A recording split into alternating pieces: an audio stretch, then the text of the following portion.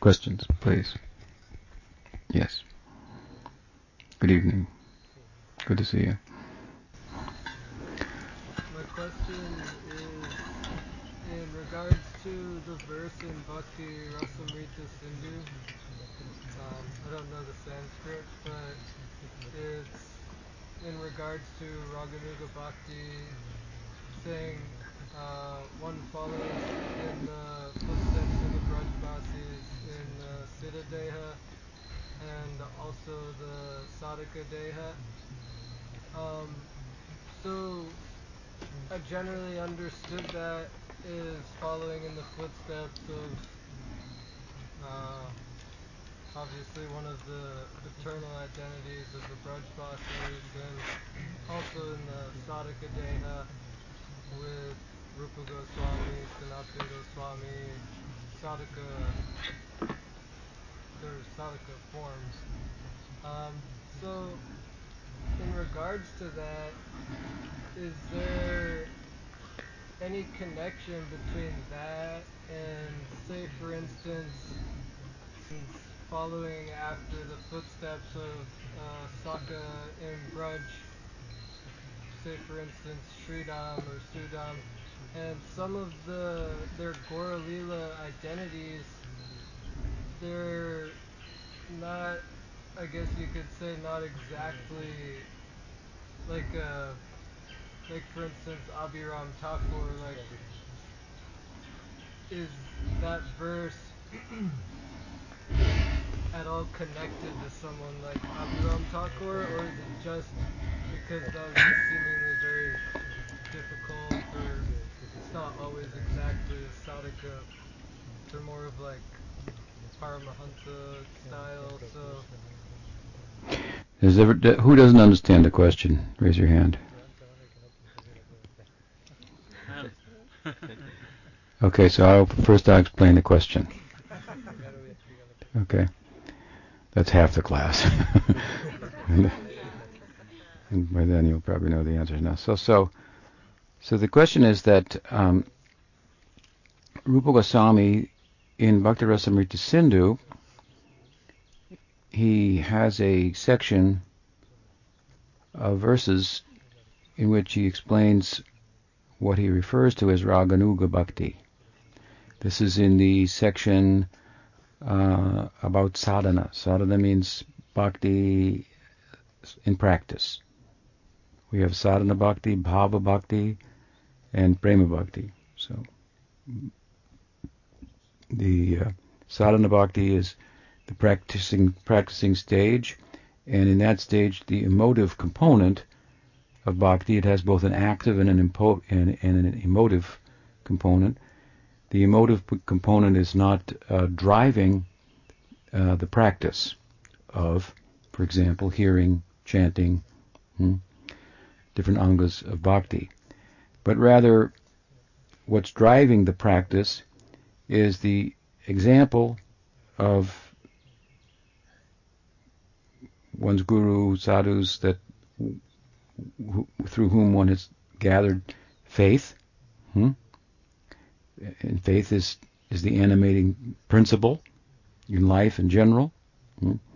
If you have faith in something, you can proceed. If you have doubt about it, well, you're going to hesitate. So, of course, there's all kinds of faith, but this is faith imbibed from sadhu sangha. So this is transcendental faith. You know, in the Gita, it's described that there's 3 types of faith. In the Bhagavatam, it's described there are 4. So the fourth, Krishna says, is faith in me. And that's nirguna. So this comes from those who have that and are animated accordingly by that faith to engage in activities that constitute bhakti, right? So the birth of bhakti is, let us say, the birth of bhakti is sadhu sangha. Sadhu sangha, right? And what is sadhu sangha? That is an anga of bhakti. So bhakti comes from bhakti. It's not something you can get somewhere else. Nothing can cause bhakti other than bhakti. If it did, it would be superior to bhakti. Bhakti, it's worth noting, is not the endeavor we make with dedication in some field within this world. It's not dedication to our parents, to our children. It's not devotion to my work, my hobby. And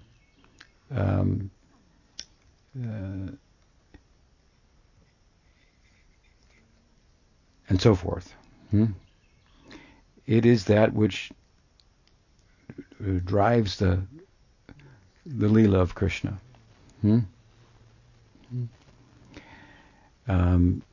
The Srimati Radharani is sometimes referred to as Bhakti Devi, the very goddess of bhakti. And there's a little bit of Radha, as they sometimes say, in every devotee, Ladini. So in the Gita we find, in the 9th chapter, Krishna says, he describes a Mahatma, a great soul, and he distinguishes him or her from other types of worshippers that he's also mentioning in that section of the 9th chapter. And about the Mahatma, he says, Mahatmanastu mam parta daivim prakritim ashrita. That Mahatma, she or he, is moving in this world under the daivim prakritim. Prakriti means nature. Daivim means divine. This means Krishna's illuminating, enlightening Shakti. Not his obscuring and bewildering Shakti. The Maya Shakti. There's Maya Shakti, and then there's Swarup Shakti, or use Prabhupada's terminology, there's the external energy and there's the internal energy.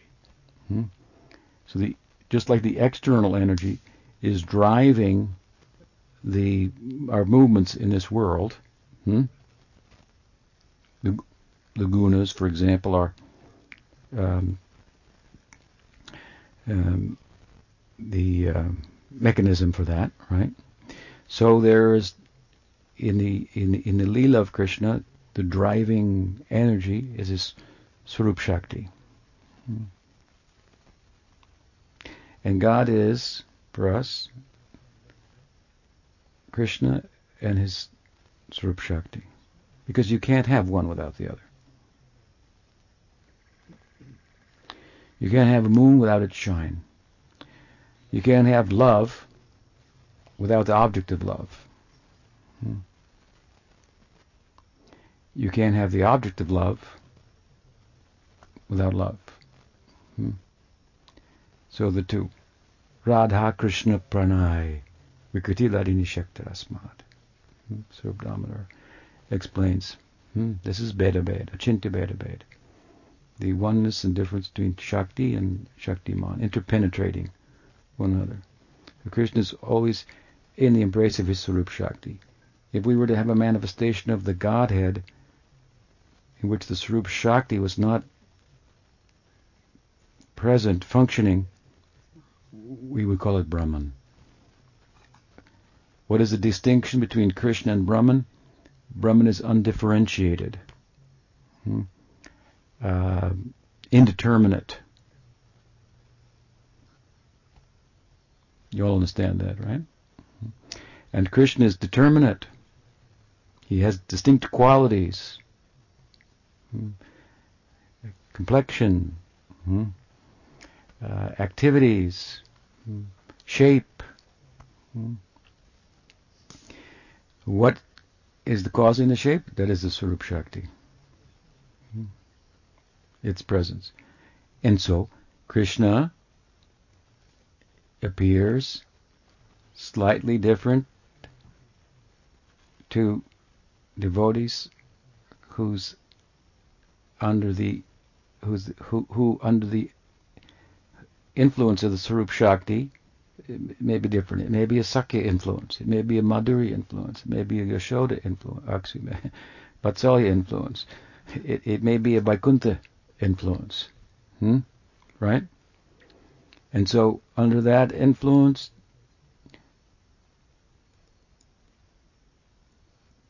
and that love, then Bhagawan is going to appear in a way that corresponds with that. To give an example of what I'm speaking about, what do we find in Gita Govinda?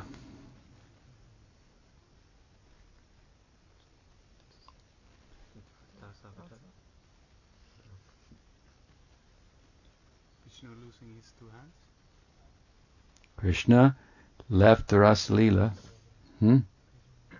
Gopis searched after him. This is in the Gita Govinda. This is the Rasa Leela every night. This is different than the Sard Punim, which I think starts tomorrow with Kartik Vrat. Ki Jai. Right, so and Gopis came looking for him, and they showed us. He was able to manifest a four-armed form and said, he went that way. With all four-armed. But when Radha appeared before him and he tried to show the forearms, he couldn't show the forearms. He couldn't manifest them. Such was her Madhurya Bhav. Who is Swayam Bhagawan? The one standing next to Radha. Right? So the Swarup Shakti is just like the modes of nature. Someone may be under the influence of Tamagun, or we say in Varnashram, for example, which is a conditioned status, Varnas in the ashrams. We have sattvic influence, the Brahmins. We have the rajasic influence, and they see the world in a particular way, and they function accordingly, right? We have the Vaishyas, the combination of Rajas and Tamas, and the Sudras, a combination, or Tamas. And they all see the world differently. And we got a lot of in-betweens, right? So many. So you think of the spiritual world is similar. And what is it we find there? The Swarup Shakti has three elements too, just like the material nature has Rajas, Sattva, and Tamas. What does it have? Sandini, Samvit, Hladini. And the combination of Samvit and Hladini, a particular combination of knowing and a corresponding ecstasy, loving. For different rasas, and within the rasas, different nuances and so forth. You're going to have different combinations of the Hladini and Sambit Shakti. Sambit, like I know that I'm the friend of Krishna, and then Hladini means love. So there's loves in a certain way, for example. So again, Krishna says that while in this world everyone is moving under the influence of the Maya Shakti, it's obscuring the nature of themselves, their potential, and so forth. In the spiritual world, we have the just the opposite. It's illuminating. Natad bhashayate suryo nashashan kuna pabaka yadgatvan nivartante tadama paramamama. Krishna says in the Gita, several times, this is one such, tadama paramamama. The nature of the place is there's no need for sun, there's no need for moon, light, there's no need for fire. All these are examples of illuminating influences, without which in this world, well, the lights would go off. It would be darker than it is already, right? So he says, when he says there's no need for these things, it means it is self-luminous. There's no ignorance there. Earlier in the Gita, he distinguishes my planet, he says, from every other planet, including the Brahma planet, which you could see. My planet you can't see unless I show it to you. But you could see the Brahmaloka. And Abrahmabhuvanaloka, Punaravartino Arjuna, Mamupete Takonte Punarjanmana Vidite. The difference, he says, between my planet and every other planet is, my planet there's no falling, there's no coming back, there's no birth and death. Whoever lives there forever. They're illumined. That's the kind of place we want to go. That's one of the motivating factors, to be sure. I mean, we repeatedly teach that if you can acquire something here, by which you think you'll become happy, and if that acquisition, maybe it's an estate with high walls and nice dog and so many things, and you like it, well, the teaching is, and it's true, you can't keep it. You can't keep it. No matter how protective it is, it itself, the protector, will disappear, and so you, your sense of self that you think needs protection as well. So we don't want to go to a place where you can't stay, right? So it's an important point that our goal should be eternal. It's not like anything that we acquire in this world. That's what is stated in Chaitanya Charitamrita when Krishna said, when Kaviraj Goswami says, "What Nitya Siddha Krishna Prem Sadhaka Bunai Shavanadi Sudachite Koraye Udai." It's not like anything in this world that you endeavor and then you get it. It wasn't there, and by your endeavor you created it. No, it's already existing. And what's already existing? Prem. Nitya Siddha Krishna Prem.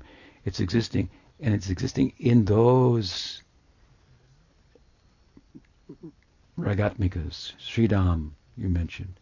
Sudam, Radhika, Nanda, Yashoda. They are the embodiments of this. So to go there, as the question is about, is to follow that ideal, that kind of love that we see, that corresponds with who Krishna is. He corresponds, as we said earlier, with that kind of love.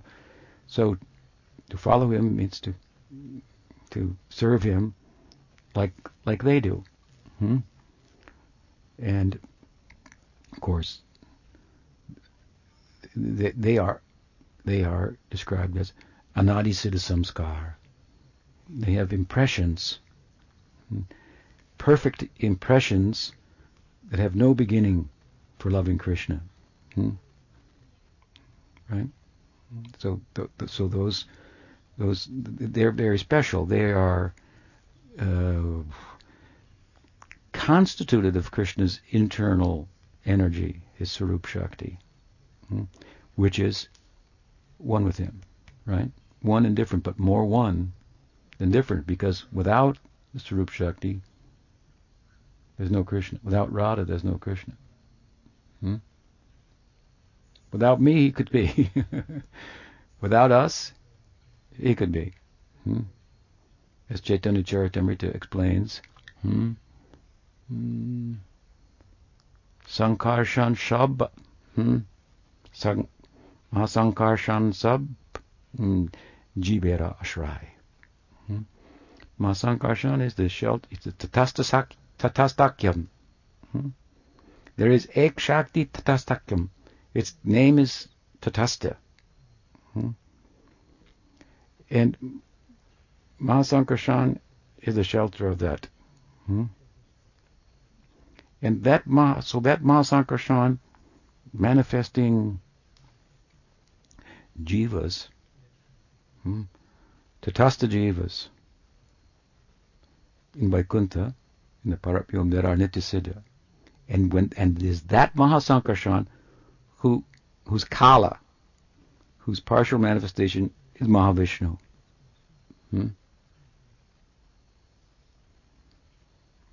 And and he manifests Tatastha Shakti that are conditioned. But besides the liberated and the conditioned Tatastha Shakti, you understand the problem? Tatastha Shakti could be liberated, could not be liberated. If Krishna's existence was dependent upon the Tatastha Shakti, there could be a problem. You understand? But to be dependent in the way I'm speaking about it upon his Swarup Shakti, well, then no problem. And what life in the Leela constitutes is coming fully under or being imbued, Tatastha Shakti ji being imbued with this Swarup Shakti, that Bhakti is the essence of. So there's Mahatmas, great souls, and they move in the world, Daivim Prakriti Mashrita, under the shelter of this Swarup Shakti. So there are two currents in the world of the current of karma and the current of bhakti, and they have no beginning. Why? Why? Wait. You can't say they have no beginning because of no beginning. No beginning. Because the world has no beginning. Right? World has no. It's compared to the breath of Vishnu. So when did that begin? Hope it didn't have a starting point. That could be a problem. It has no beginning. Well, what's the basis of the world? I mean, it's ignorance, avidya. You say, I'm concerned about the suffering in the world. Okay. And I would like to end the suffering. Our reply is that's noble and a good idea. And so then you want to invest yourself, your energy and your time in such a way that you can bring about the most end the suffering in the most comprehensive way. You got various choices of what you can do. You could, join the Peace Corps or something, or UNICEF, or you could open a soup kitchen. Some people are suffering from hunger. You could become a doctor and think, it used to be a noble cause till big pharma. So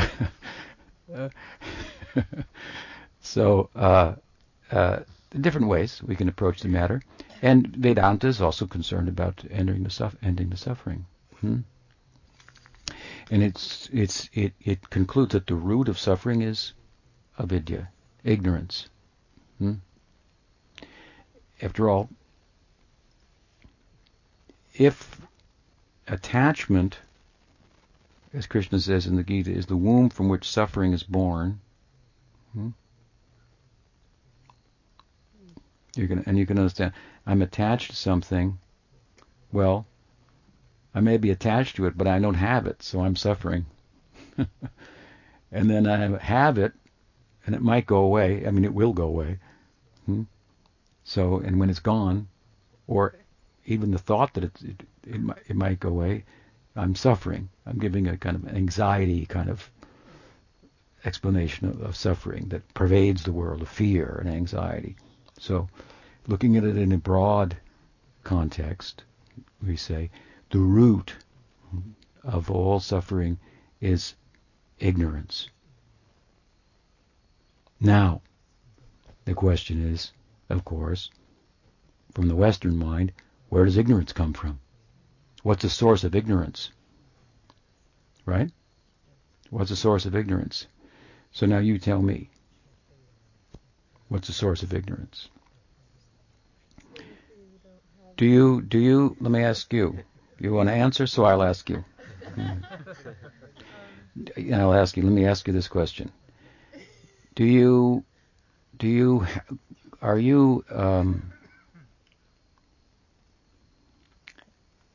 know Swahili? Are you ignorant of the language? Okay, so you have Swahili ignorance, right? When did it begin? It always was until. That's right. So there is no beginning to ignorance. Think about it. There is no beginning to ignorance. Just let that bounce between your ears a little bit and go down. It's okay. I found the source of all problems. Hmm. Yeah. Don't have any doubts. Now to uproot it. Let's just work on that now. You got to tell this to your Western mind. Right. So, bhakti, embodying the Mahatma, moving under that Swarup Shakti that bhakti is constituted of, has great power to remove the ignorance, which manifests in terms of action, what we call karma, right? Taking from the environment, thinking by adding something on by acquisition, I'll become full because I'm feeling empty. This is karma. So that's one force in the world, and the world has no beginning, and karma has no beginning, obviously. If there was a world, material world without karma, well, it wouldn't be the material world, right? Right. So, along with karma, beginning with karma, is bhakti. In this world, there are always sadhakas in this world. That's Krishna comes to the world for them. He can't bear their separation any longer. He comes for them, and as a byproduct, his leela is showcased, his teaching is given, and other people can become devotees, right? Through the influence of his devotees and his descent and so on and so forth. So, when we come under the influence then of such devotees, then it's nice. And then we start to imitate them. We do the things that they do. When I went to, it's a long story, I won't go into it, but just before I joined a mission, I was with some devotees in Miami, in Coconut Grove, on my way to Jamaica, to live in the mountains of Jamaica and meditate my life away. And so I was at a crash pad, as we used to call them in those days, in Miami overnight. And the next day I was going to go. So anyway, I ended up on Sankirtan it was New Year's Eve with the devotees in Miami, and they took me back to this Coconut Grove, and I stayed in a tent and there. And so in the morning, of course, we got up, and I asked one of the devotees, I said, why do you shave your head, which wasn't the most popular thing in those days? And he said, because Prabhupada does. Which, I don't know, that wasn't maybe not a good answer, but I thought it was a really cool answer. I thought, they really like that guy, Prabhupada. I like that. They love him. So they act like, he shaved his head, they shaved his head. They shaved their head. I thought that was really wow. That's a good answer. It was kind of the heart of the sadhaka, because he or she is a devotee in practice, an apprentice. His bhakti is not fully manifest in his or her heart, and driving his or her hearing and chanting and so forth, but the example of another and the prospect that we see in such a sadhu, whose bhakti is contagious. This is powerful, driving. And from him or her we learn about the philosophy, which then serves to strengthen our faith. Right? Shastriya Shraddha, arguments from the other side to support a courageous adventure, pursuit, to go against the current of the world. Right?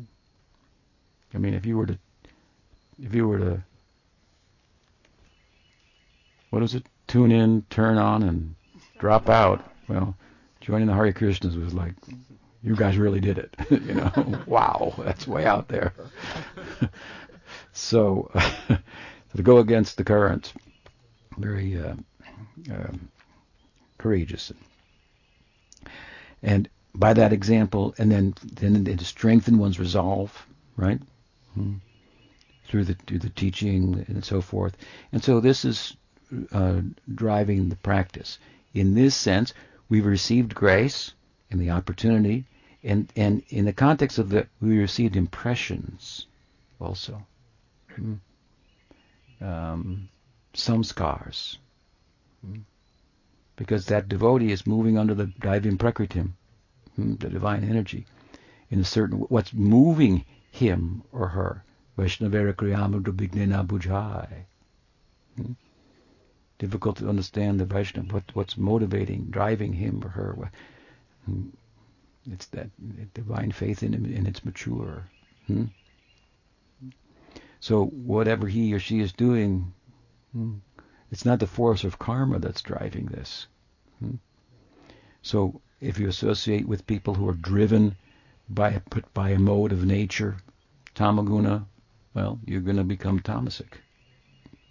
There's a good likelihood for it. You're going to get impressions like that. If you grow up in that kind of a situation or another situation, a sattvic situation, you're going to have those kind of impressions and those type of tendencies and so forth. So as the Maya Shakti influences us and nourishes our nature, we have a nature, as I say sometimes, that lends itself to nurture. So we're somewhat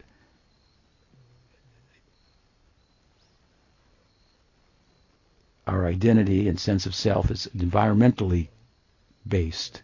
We have a nature. It lends itself to nurture. If we're nurtured by the Maya Shakti, well, here we are. We've got a biological and psychological sense of self, and it's constituted of the gunas, and this is Maya Shakti is providing. It's a sea of potentialities. We've interacted with it and got a response. If we now we are interacting with the spiritual world. Vidura. What did he say? Yudhisthira, I should say. Vidura wanted to go on Tirtha Yatra. A noble course for a sadhu to visit holy places. Was it Yudhisthira? Yudhisthira could not bear the idea of the separation of Vidura. Yudhisthira Maharaj ki jai. And what did he say? Bhavad bidha bhagavatas tirtha bhuta swayam vibhu tirtiku vanti svantastena gadabrita. You are a tirtha. You are a holy place. Wherever you go, you carry the Lord in your heart. If you go to a holy place, the Bhagavatam says, and you don't associate with the sadhus, you never went there. It's like I went to India. Where did you stay? In a 5-star Hilton. Okay. And there was a McDonald's downstairs too. Oh, you didn't go there, right?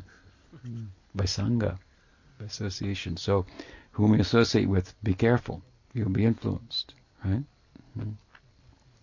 So we're influenced in ways that we don't know yet.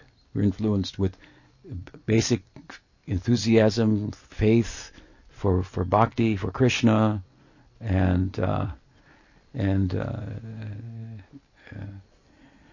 gradually we practice, we hear, and our conception is refined. What we thought it was, that's a little different than what I thought it was. Oh, in a case, keep joining. Continue to join. Oh, it's like that. Okay, well, I thought it was okay. And we have to be open to that. Open to learn what it is.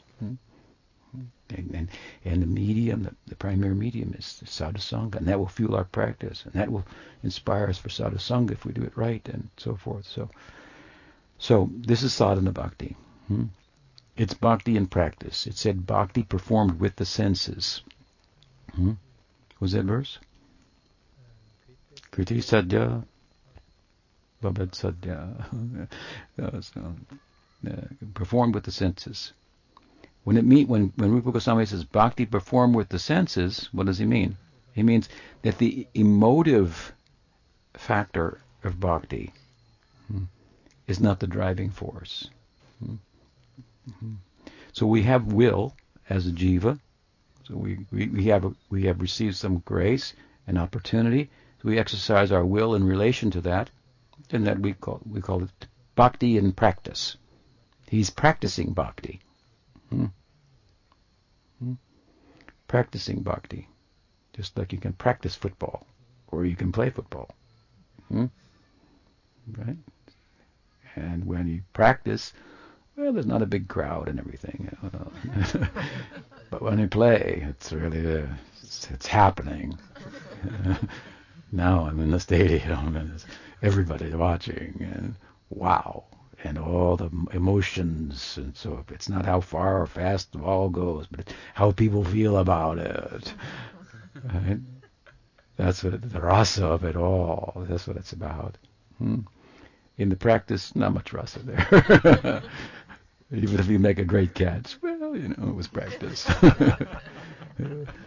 So every now and then, in our practicing life, we get some abhas, some shadow of what it's about. Oh, that's very exciting. Bhava Bhakti means the whole practice, or the what constitutes the practice in terms of action, hearing, chanting, for example, archan, and so forth. Now it's being driven by emotion, by spiritual emotion. So the ingress of the Sarup Shakti, that is Bhakti, has now become very intense, made ingress into our lives. Tatasta Jiva now imbued with Bhakti, and now that particular combination of the Samvid and the Hladini is starting to manifest. And so the object of my love, Krishna, and his particular qualities corresponding with not the influence I'm under, and becomes clear. It's Mrs. Maheshta Devata, right? And then in the stage of ruchi and sadhana bhakti, nadanam najanam nasundarim kavitam bha.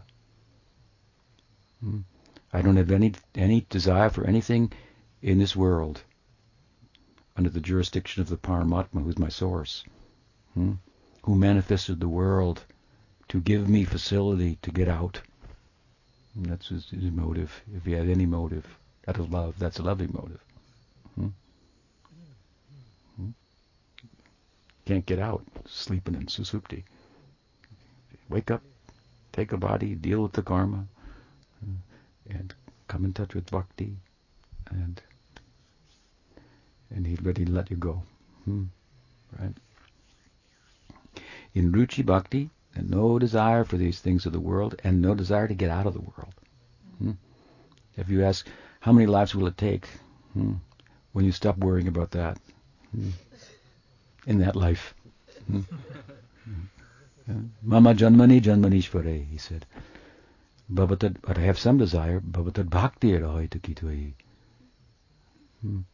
I have desire for ahoitaki bhakti. Ahoitaki bhakti means bhakti has no ahoitaki. It has no hetu, no cause. I have only desire for bhakti. Then that will is operative. Just like our will in this world, in relation to the sea of potentialities, will create certain events in our life or be a factor in those events.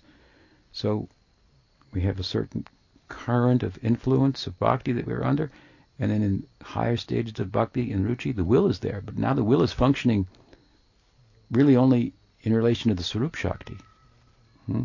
Shreya Kairava Chandrika Bhataranam. Like the rays of the moon is now coming into my life. So then I will desire, in accordance with the influence I'm under, and the particulars then of my identity in relation to the object of love, will start to take shape. Ruchi, asakti, bhava bhakti. And now bhakti proper, right?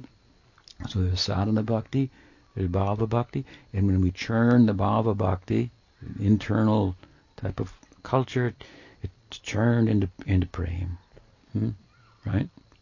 then Sarup Siddhi, and so on. One takes birth in Leela. So there are three divisions.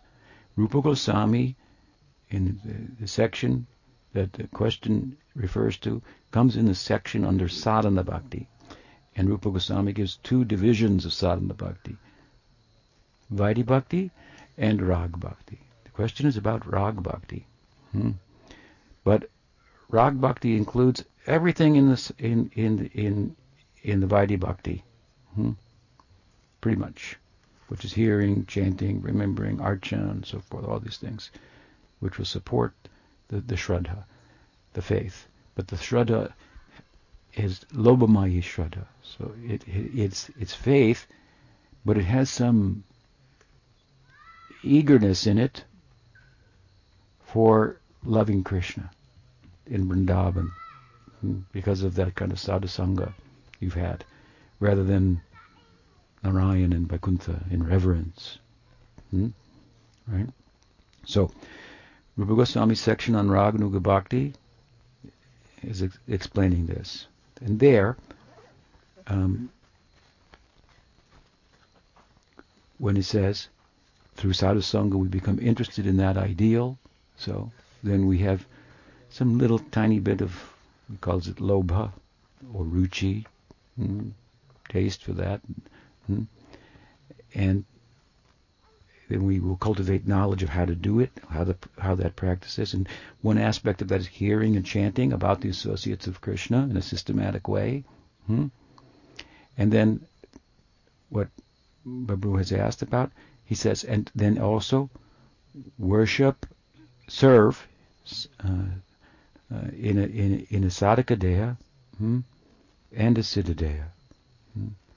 Seva sadhaka rupena siddha rupena chatrahi. So, one thing about Raga Bhakti is Shravanam. This is beginning, right, to hear about those leelas of Radha and Krishna, like Prabhupada gave the Krishna book. He said, first read all 9 cantos, then the 10th canto. But Prabhupada, why did you give us the Krishna book? Well, to give some taste, to get what it's all about. Just a little taste. That's how he looked at the Krishna. That's how he replied to that question. A little taste. Motivate you. Get reading those 9 cantos. One of the very powerful angas of bhakti that Rupa Goswami highlights is Bhagavat Shravan, hearing the Bhagavatam. And Jiva Goswami says, that means the 10th canto.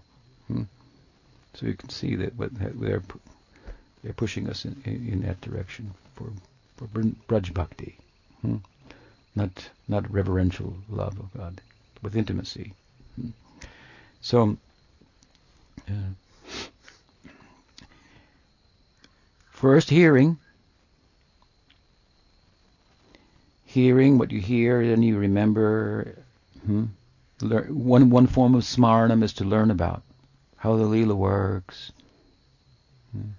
The Prakat Leela, the manifest Leela in this world, has a chronological order to it, more than the Aprakat Leela. Right? And so you can study it and so forth. So, and this is hearing.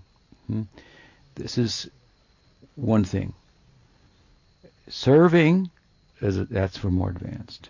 Hearing about the Leela is one thing. Serving in the Leela, that's another thing. You can't do the latter before sufficiently doing the former.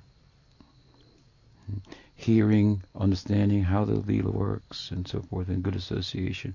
Then, as we were saying, I think the other night, then some in due course, some inclination would come. I'd like to do that. I would play that part right there. It's very inspiring to me, and it corresponds with the influence I'm under from sadhu sangha and so forth. And this is how. So that comes later. That means siddharupena chatrahi. Serve also in the siddharupa. Siddharupa is a meditative body. This is a super subjective realm that we're talking about. It's a meditative realm. It's only in the mind. But the mind overridden by Swarup Shakti. Right? So, but he says, and as the question is about, along with the Siddha Rupa, there is a Sadhaka Rupa. Sadhaka Rupa means the practitioner's body. Remember, sadhana bhakti, bhakti in practice. There's a practitioner's body. And there's ways in which the practitioner's body functions in terms of bhakti, by hearing and chanting, wearing the tilak, decorating the body with the tilak, and so forth. These type of things, right? And as we apply ourselves appropriately in the sadhaka deha, which basically means, here's a deha, a body, it's made up of senses. The senses have a tendency to be drawn to sense objects.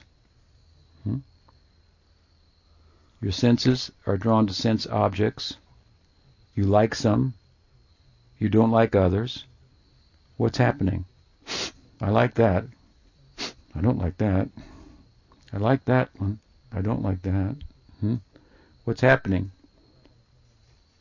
And you're forming an I. Who are you? Oh, she's the one who likes this. He's the one who doesn't like that. And go down the list.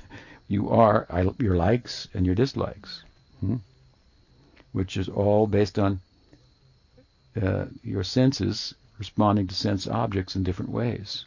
You understand? This is our identity, materially speaking. It's how it's constructed. In neuroscience and science of mind, they're looking for, where is the I? This is where it is. That's where it comes from. It's false. We agree with them. They think it is. They're looking for some mechanism in the brain for it. So there's a false ego, false sense of self, right?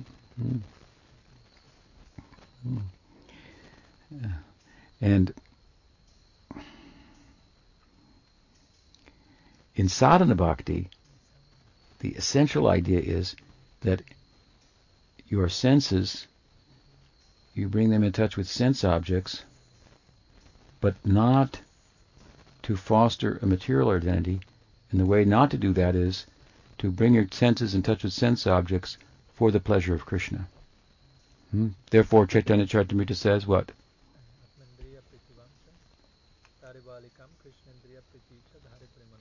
Pantaji ki jai. Right? He says that attachment, priti, or desire, vancha, desire for the sense objects, that's kama. And when we have desire to employ the sense objects in the service of Krishna, that's prema. To turn it around. Right? So the art of sadhana is to control the senses and the mind in this way. That's a task. Now you have to work on that, hearing, chanting, and so forth. And as we do that successfully and proportionately, then an internal identity is going to arise. That's called the Siddha Rupa.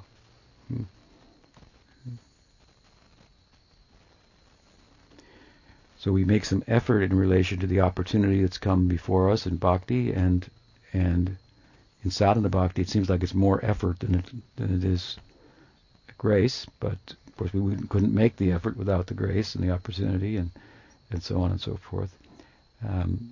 And really what we're doing is making an effort to get more grace. That's what we're doing, making an effort to get more grace. That's the effort in bhakti, different from the effort in yoga or jnana. Make an effort to get more grace. So, as I say, as this sadhaka deha is spiritualized, so to speak, then this siddharupa, internal meditative self, in which you can participate in that meditative land.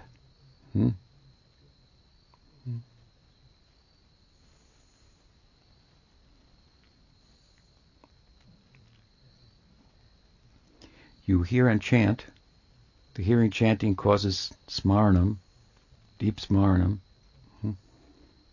In the smaranam, the meditation, the Siddharupa manifests, and then in that meditative body, you hear and chant. What kind of kirtan is that? You do kirtan to bring about meditation. Kirtana prabhave smarana svabhave.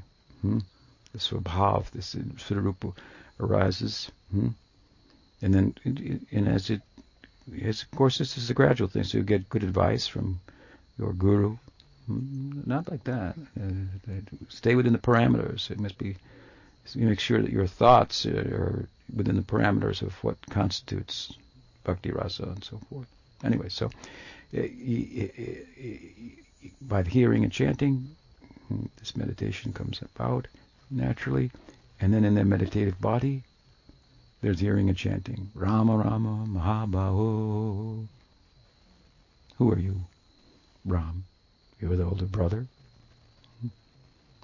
Yashoda says that you're very powerful and always says that you should protect Krishna, but what have you ever done?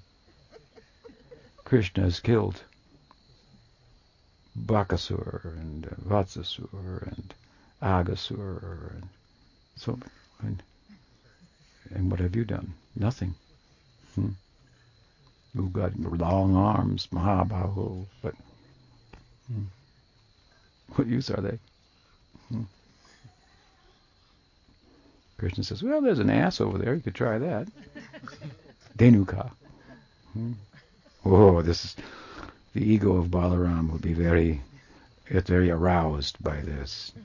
And you are a Kshatriya. You are the Vasudev, son of Vasudev. What have we seen from you? So off they go, right? So, and Rama Rama Mahava. So kirtan there, in a meditative body.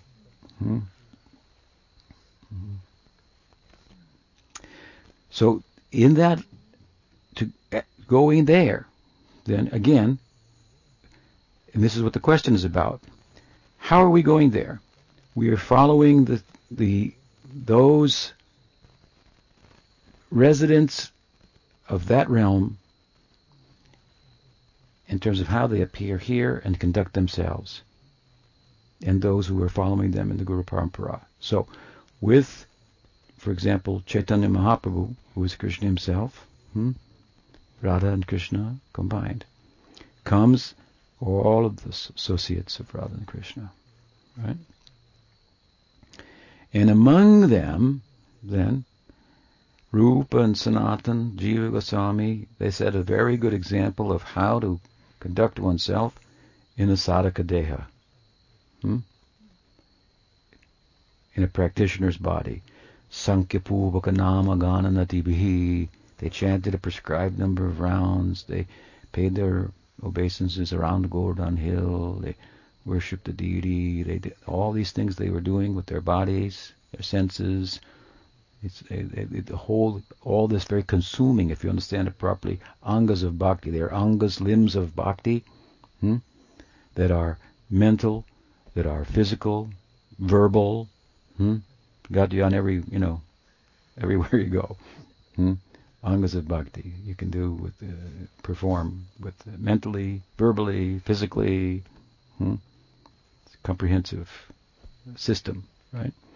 So they're engaged in all of these activities, and amongst the associates of Mahaprabhu in particular, they set a very striking and commendable example for sadhakas to follow. So by following the example of those sadhakas, as those, they are siddhas, but as they conduct themselves in the sadhaka lila, Nadia lila, the lila of Chaitanya Mahaprabhu, is sadhana siddha bhumi. It is a bhumi, a place, a land, where siddhas are playing the role of sadhakas, doing sadhana. Siddhas are doing sadhana. They don't know that they're siddhas doing sadhana, because they're really playing the role. Therefore, the things they say about themselves, they feel, and I'm very fallen. They act like sadhakas. So they teach by their example. This is the arrangement of the Leela. Right?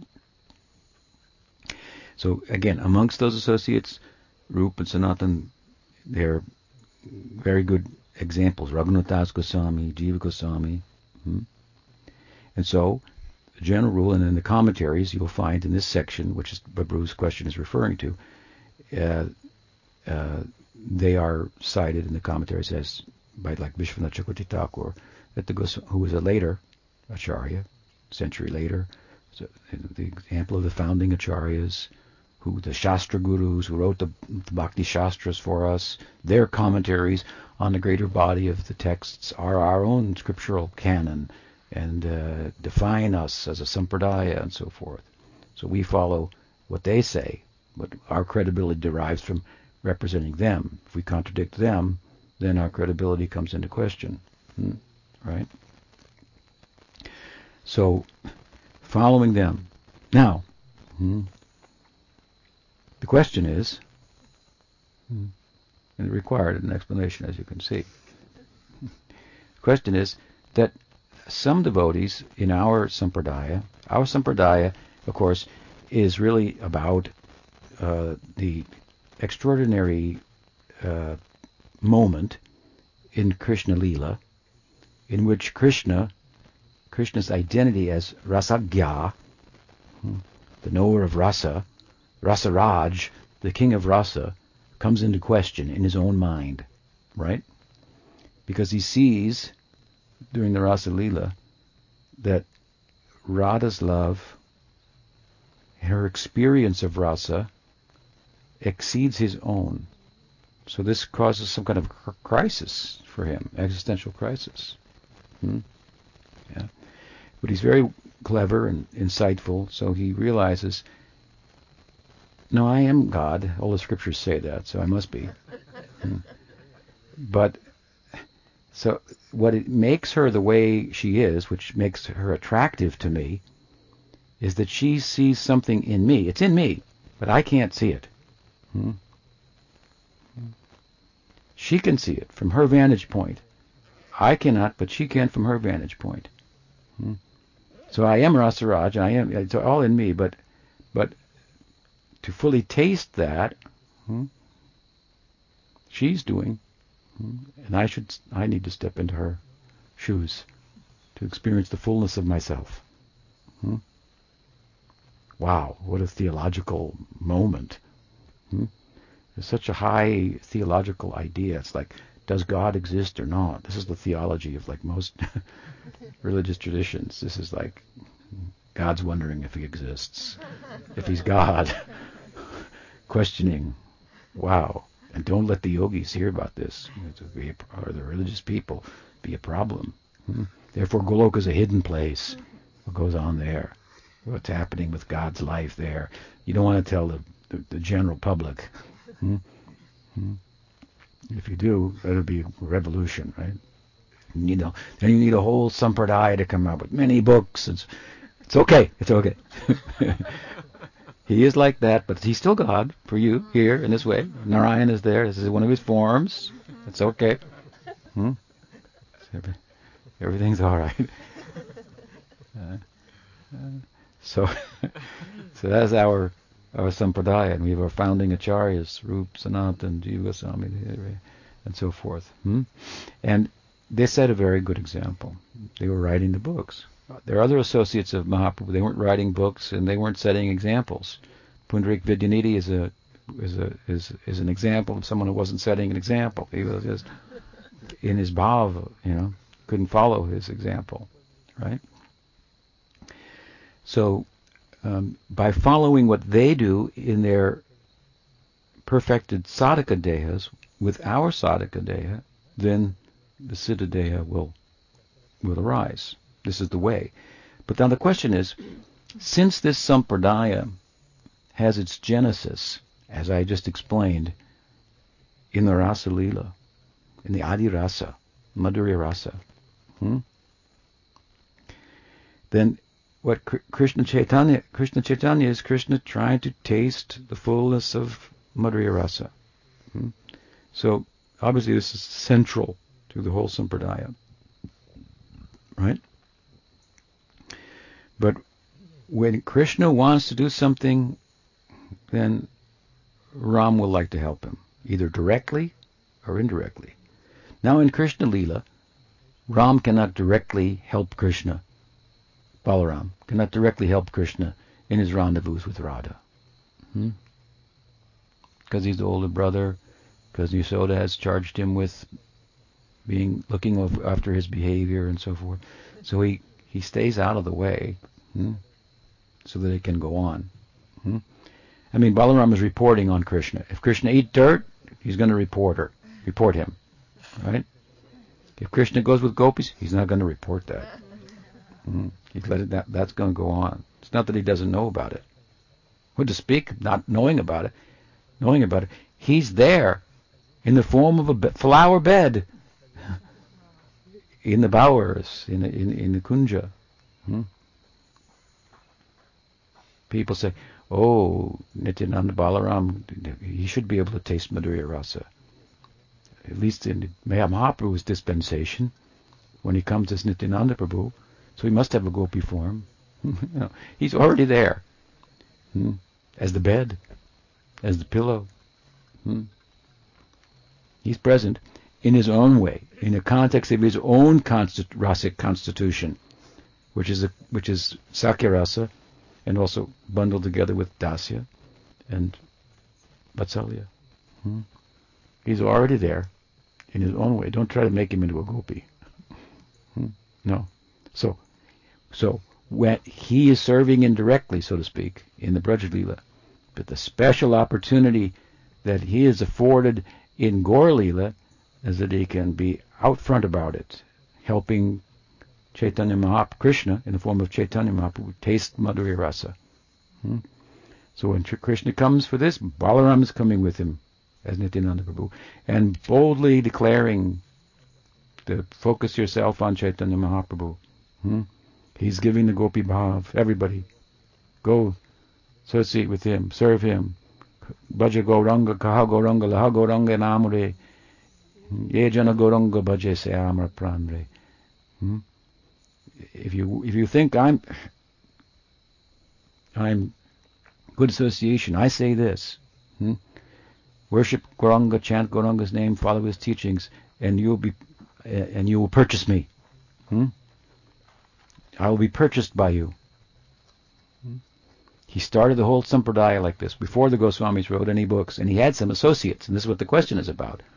Dwadasa Gopals, Abhiram Thakur, Goridas Pandit, Udarandat Thakur, and so forth.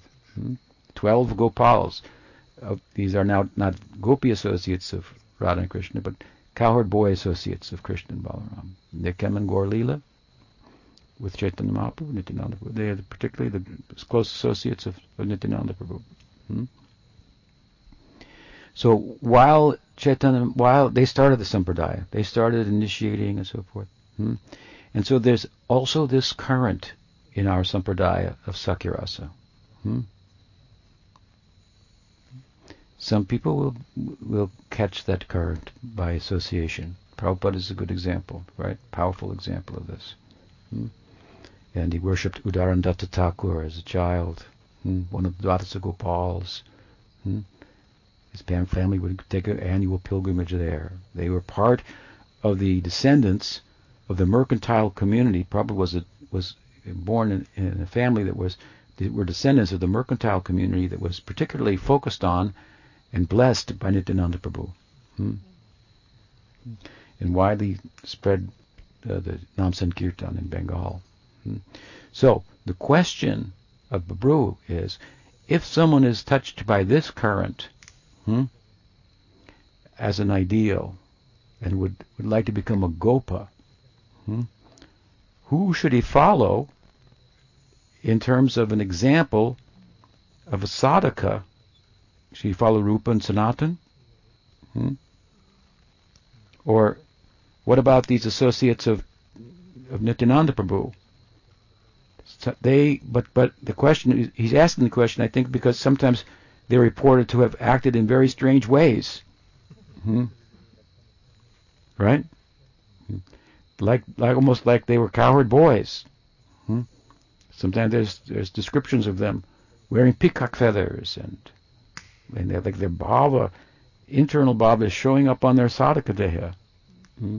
So powerful. Hmm? So maybe they shouldn't be examples. But then I will follow the example of Rupa and Sanatan. Hmm? Now, among the associates of Mahaprabhu, whether it be the 6 Goswamis, the Dwadasa Gopals, they're all in Gaur Leela, right? Question is now, what is their relationship with Chaitanya Mahaprabhu and Nityananda Prabhu? They are all in Dasya Bhakti, Dasya Bhav.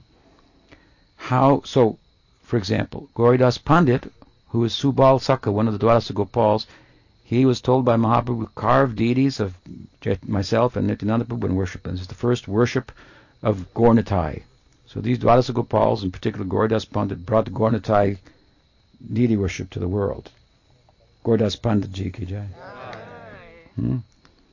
And he worshipped them, as we do, with Dasya Bhav. That's how we worship the deity, right? And the Guru. So they all had, sure, sometimes the deity would show themselves as Krishna Balaram. Sometimes he would, in his absorption in his Dasya Bhav, in Gaur Leela, he would be transported into Krishna Leela, right?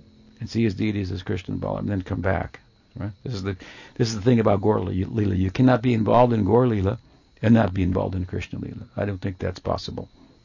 To be involved in one, Gaur Leela, and not in Krishna Leela. Gaur Leela is all about worshipping Krishna Leela. So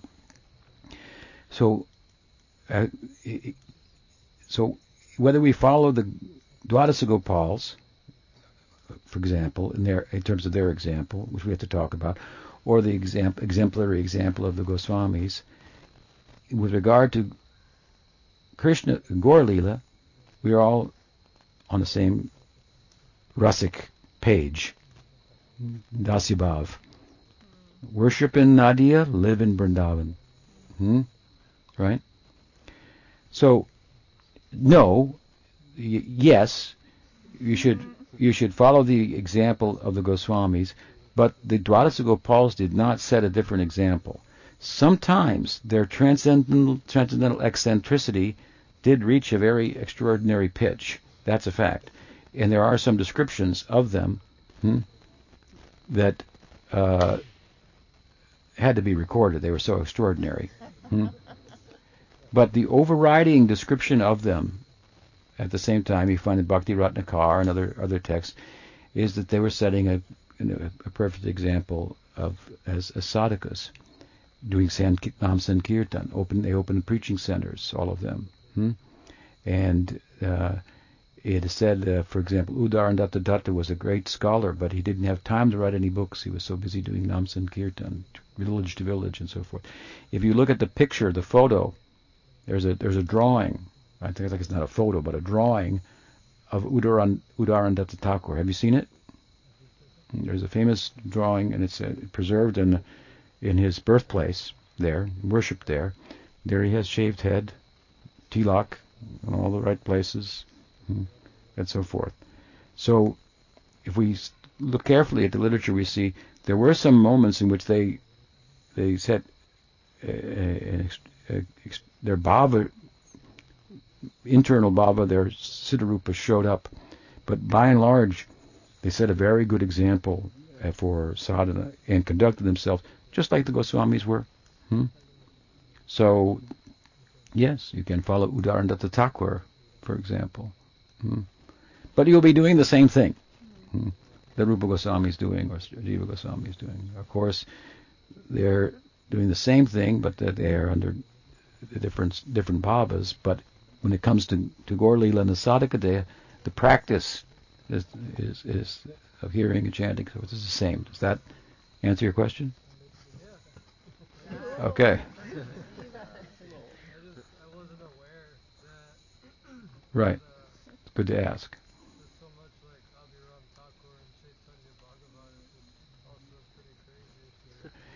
Yeah, well, some of those uh, extraordinary activities, like I say, how could you not write about them? But it's not that they were 24-hour a day like that. More in the norms, they were setting a perfect example. I mean, extraordinary things like riding on the backs of tigers and so forth, things that you couldn't do. So obviously, you don't follow that example. So here we are. I've talked so long, we've gone into the dark. Everything has become dark. Haribo. Sri Dwarasa Gopal ki jai. Sad Goswami ki jai. Gaur Leela ki jai. Krishna Leela ki jai. Gaur Bhakta Vrinda ki jai. Gaur Premanande. Gaur. Okay, so Mahaprasad ki jai. Divine Grace Bhaktivedanta Tripurari Swami Guru Maharaj ki jai.